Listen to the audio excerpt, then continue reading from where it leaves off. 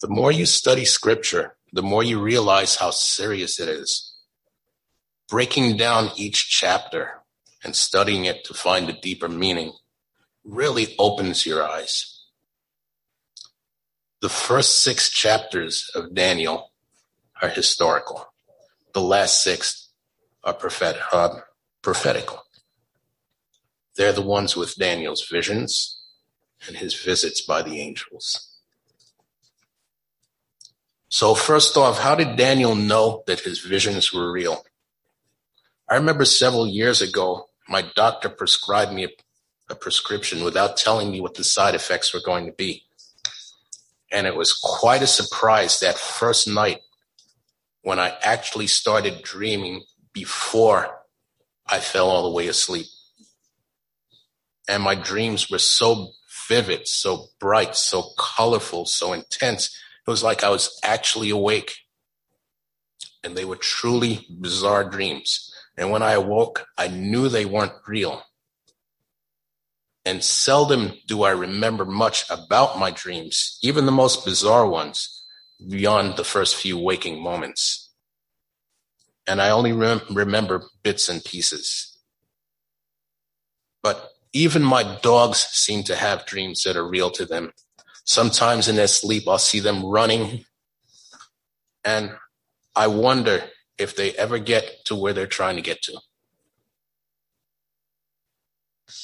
But how did Daniel know that his visions weren't just ordinary dreams?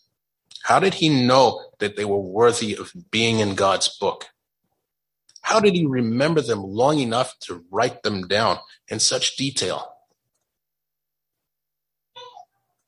We can imagine that maybe they were so much more intense than anything he dreamed, anything even the most powerful hallucinogen could create.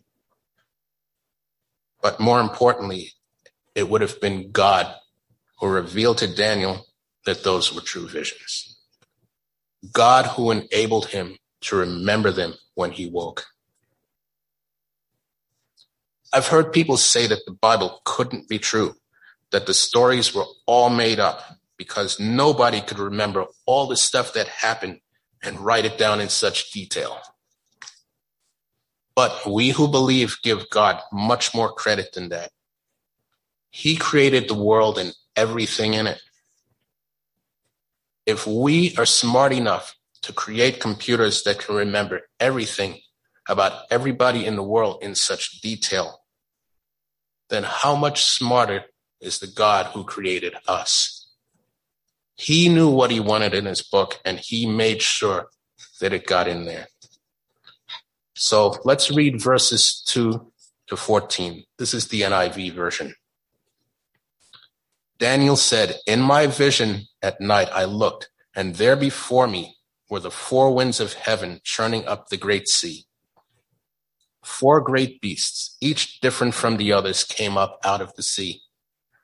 The first was like a lion, and it had the wings of an eagle, and I watched until its wings were torn off, and it was lifted from the ground, so that it stood on 2 feet like a human being, and the mind of a human was given to it. And there before me was the second beast, which looked like a bear. It was raised up on one of its sides, and it had 3 ribs in its mouth between its teeth. It was told, 'Get up and eat your fill of flesh.'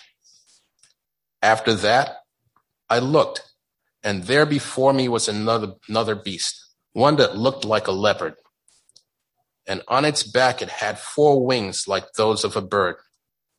This beast had 4 heads, and it was given authority to rule. After that, in my vision at night, I looked, and there before me was a 4th beast, terrifying and frightening and very powerful. It had large iron teeth. It crushed and devoured its victims and trampled underfoot whatever was left. It was different from all the other former beasts, and it had 10 horns.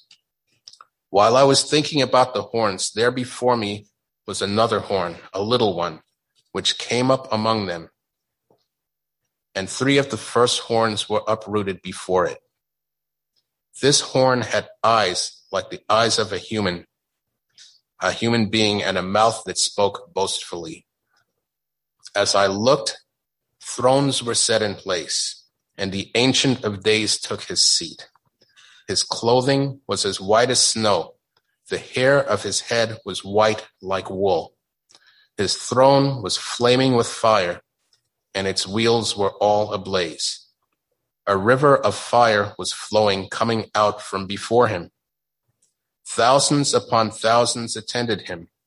10,000 times 10,000 stood before him. The court was seated, and the books were opened. Then I continued to watch, because of the boastful words of the horn was speaking. I kept looking until the beast was slain, and its body destroyed and thrown into the blazing fire. The other beasts had been stripped of their authority, but were allowed to live for a period of time. In my vision at night I looked, and there before me was one like a son of man coming with the clouds of heaven. He approached the Ancient of Days and was led into his presence. He was given authority, glory, and sovereign power. All the nations and peoples of every language worship him.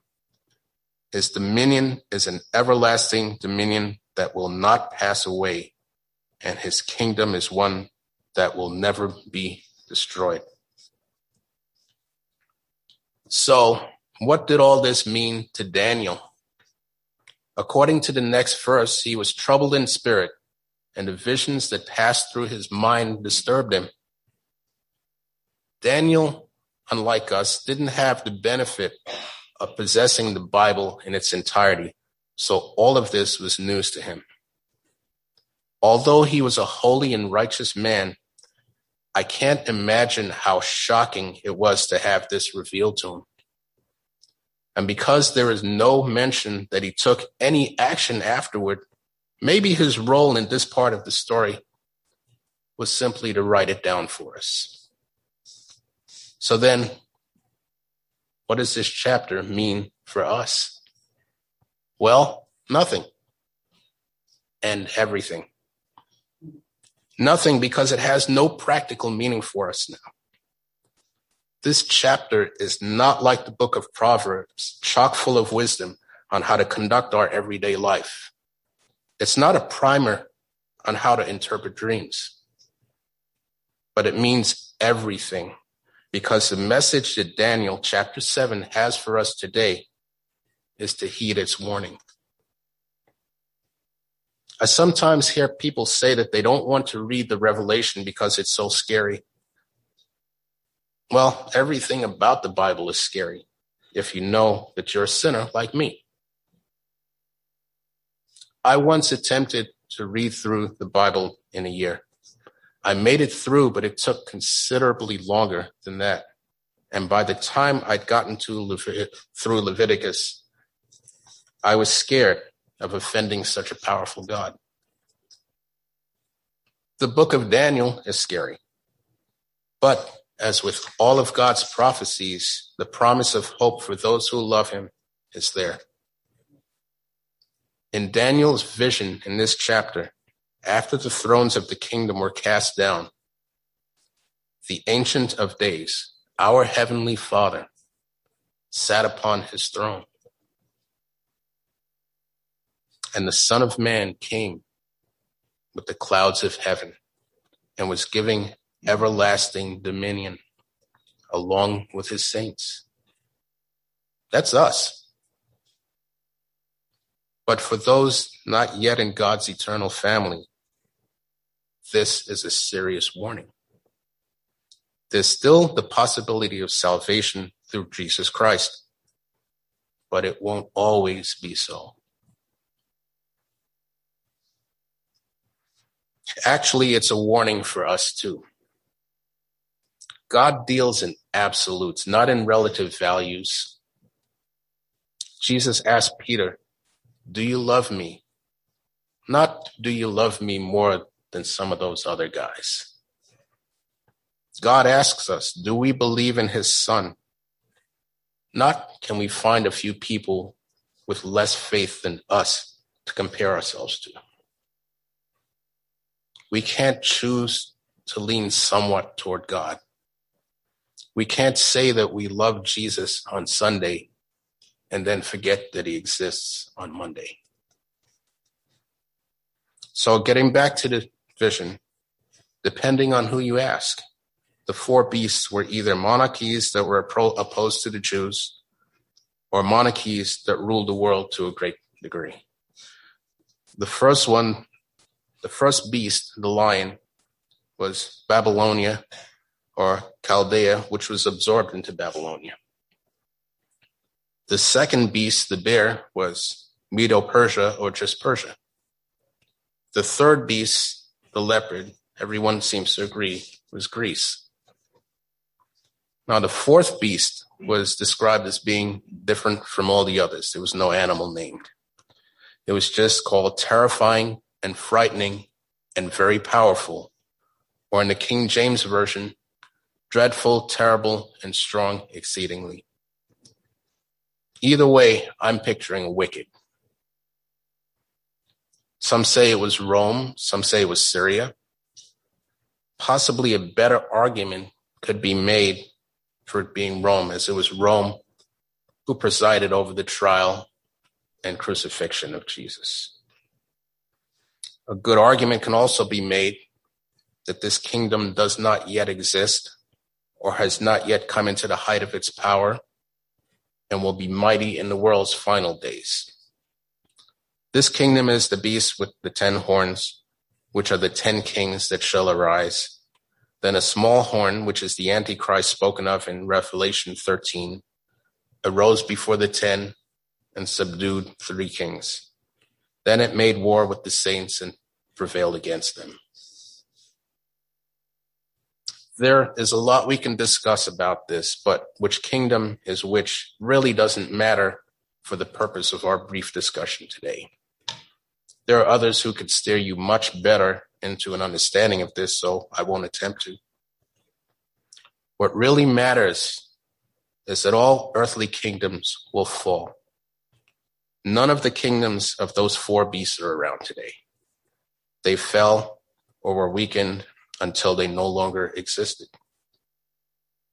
Every empire, every dynasty, country, state, human organization will fail eventually. Those that hang in there will fall hard when our Lord returns to rule the world his way. So in the end, the kingdom of heaven is the only one that we should be greatly concerned with. The truth is, we humans are incapable of governing ourselves in a godly manner. Israel lost sight of this and possibly never realized it at all, and they wanted a king. But their kings did not bring them the everlasting peace and prosperity that they desired. In fact, it was a roller coaster ride, ending in captivity at a much lower level than where they started. Just as when we go to the polls to cast our votes with such high hopes for the future, no matter who we vote for, to some measure, they will fail. Any candidate, any party, even someone not representing a political party. The reason is that we all have an agenda that is not God's. No matter how hard we try, even some churches go away from God's agenda. You know, there's a faction in modern Christianity that is mainly there for the good time. Church to them is the greatest party or the greatest entertainment of the week. To some, Christianity is a means to material gain, to a life of luxury, to live one's best life now.